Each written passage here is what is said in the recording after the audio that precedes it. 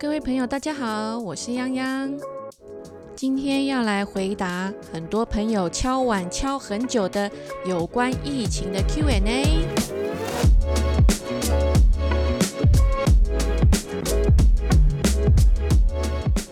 最近呢也没有很近啦，就从去年开始，我的 Facebook 专页上陆续都有朋友们私讯给泱泱，说想要知道如何从灵界能量这样子的角度来看有关于疫情方面的问题。对我来说，这并不是一个很难去解释的话题，但是如果是要透过声音或是文字传播分享出去，那它就会变成是一个很严肃的议题，所以必须要很谨慎去思考要怎么回应。因为我一直认为，不论是用文字或者是用讲的方式表达，这点线面的切入一定要客观解析，温和表达，简单易懂才可以。否则一不小心这话讲不好，随时都会被公审不是吗？我们多少应该都有听过，甚至身边可能也有朋友也会有过这样子的经验，有没有？就是在网络上，不管是理性还是不理性的 po 文留言然后下一秒就被揪出来，跟抄家一样，这样把你赶尽杀绝，把人往死里打似的，这样子在公审批判你这样子。其实这是一件很有压力的事情。知不知道精神科因为这样子业绩迅速成长，就连我这2-3年工作的时候遇到这样子的人，就是有遇到这种情况的朋友也是越来越多所以这段期间一直都有人叫我讲一下有关疫情的这个部分，我就思考很久因为我也很怕被人家公审没有啦，真的就是要把它整理好，然后才能够好好的来跟大家做分享这样。结果这个主题就一直被我放在旁边乘凉这样直到前一阵子我一个朋友跟我说，泱泱，这病毒只会越来越凶，你是不是应该分享一下可以让多数人理解的部分，然后让大家可以更认真的来面对这件事后来想想好像也对，好，我脑波很弱，很容易被说服，我承认毕竟我们现今大环境用能量灵界的角度来看去感受，就是末法时期魔道辈出，天灾人祸的世纪这正负能量的比例实在是太过悬殊的情况下，以前人都会说我要人定胜天这样子，但是 I'm sorry， 在这个世纪人已经很难胜天了，你知道吗？所以呢，我整理了几个我可以客观回答的问题来跟大家分享。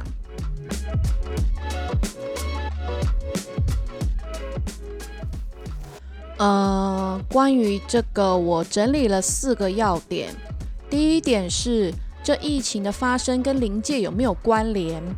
第二点是疫情是自然界大环境的变化呢，还是老天要给全人类的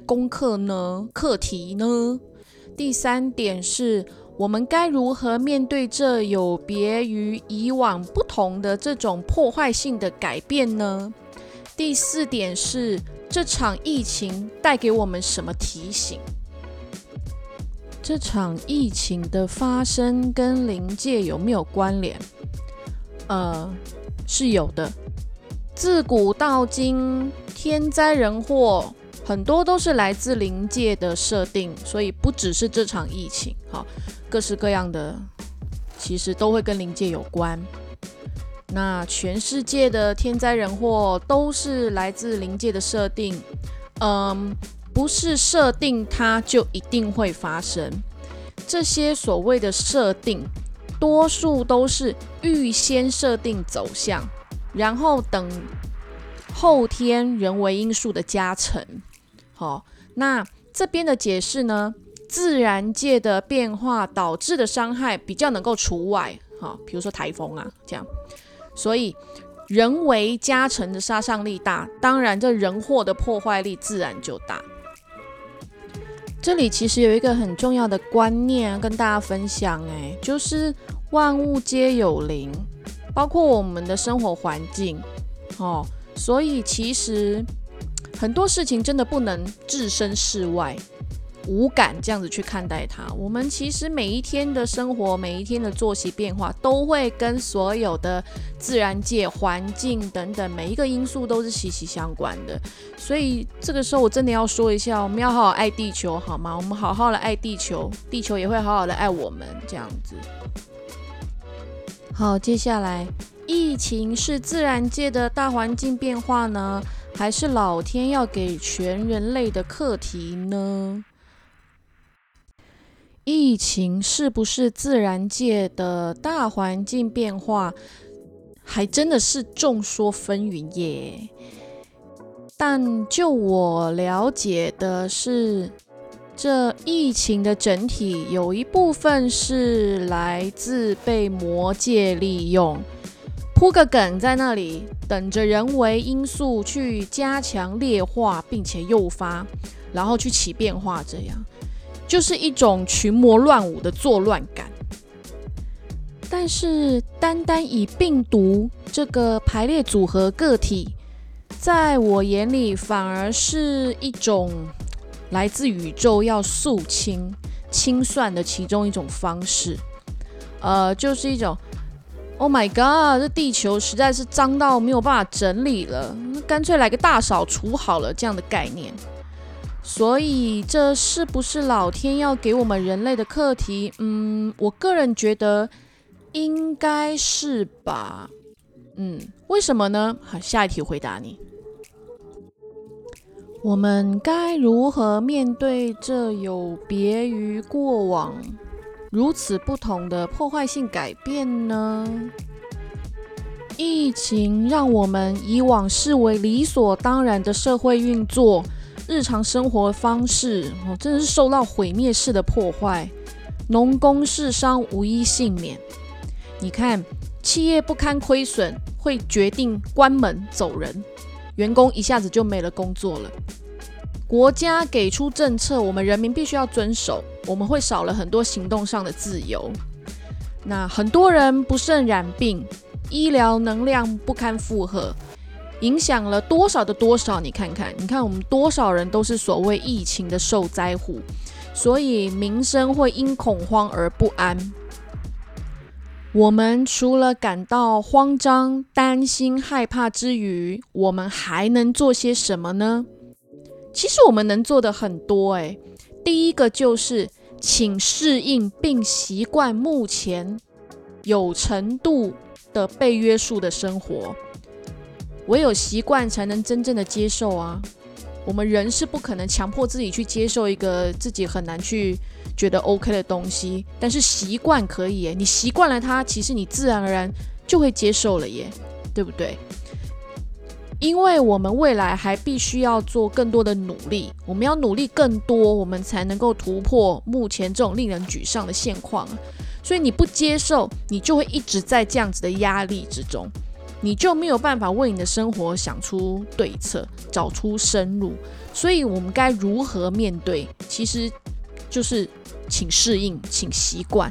因为习惯之后就会自然的接受，当你真正接受了我们的现况的时候，你自然而然就有办法会在这样的生活里面去找出一个你可以 handle 的很好的方式。好，那接下来这场疫情到底想要带给我们什么样的提醒呢？我想老天大概是在提醒我们，生活好像不能再这样理所当然的下去了吧，也在提醒我们，我们的想要比需要多太多了，多到我们的世界已经难以承受。然后再提醒我们，习以为常的，然后再提醒我们，习以为常的小确幸生活习性真的逐渐已经不管用了。我们需要跟过去旧有陈旧的生活模式说再见，并且给自己找出一种全新的方式。尽管你可能心不甘情不愿，但也仍需要面对。有点残忍哦，但是我们好像真的该好好面对一些问题了，对不对？以下这一段呢，是我们家老板的说明。疫情在提醒我们，这个世纪灵性显象的人越来越多，所以很自我、自以为是，高喊着要做自己，却一点方向都没有的人也越来越多。大家都听不进大家的建议，大家都只想要彰显自己的主张、意见，坚持自己的主观。那种毫无逻辑的所谓做自己，再次强调，了解自己是怎么回事真的非常重要。你要做自己，你也要知道你要怎么去做自己，对吧？所以请各位想象一下，这样的生态是不是很容易产生是非冲突呢？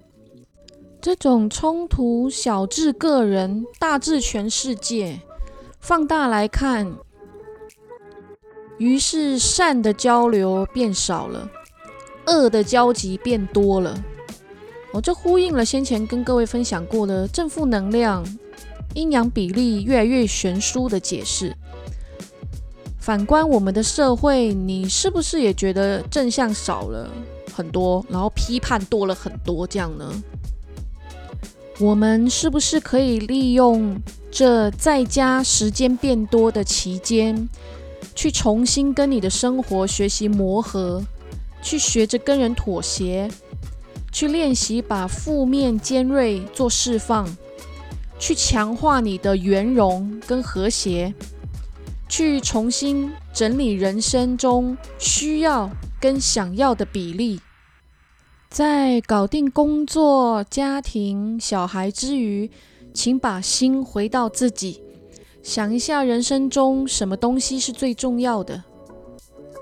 如果有想出一些头绪，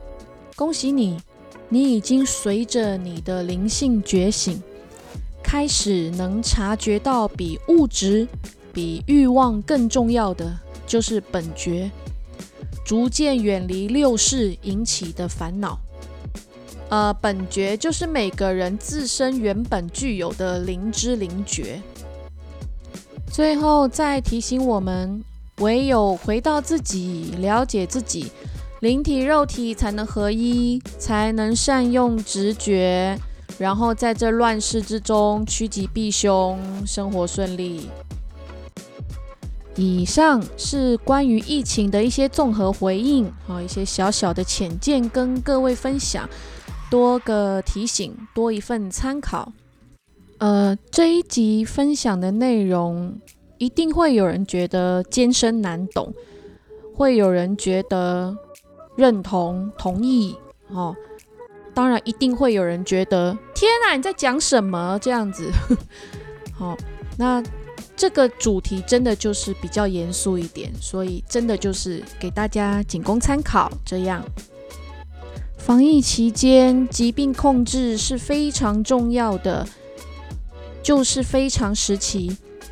真的，请务必要保持健康生活，生活要健康，多点正向，少一点批判，压力也不会这么大，对不对？若非必要，请真的不要出门，保护好自己，也等于在保护别人哟。好啦，这个严肃的议题，我们今天就分享到这里，谢谢大家的收听，我们下次再见咯，拜拜。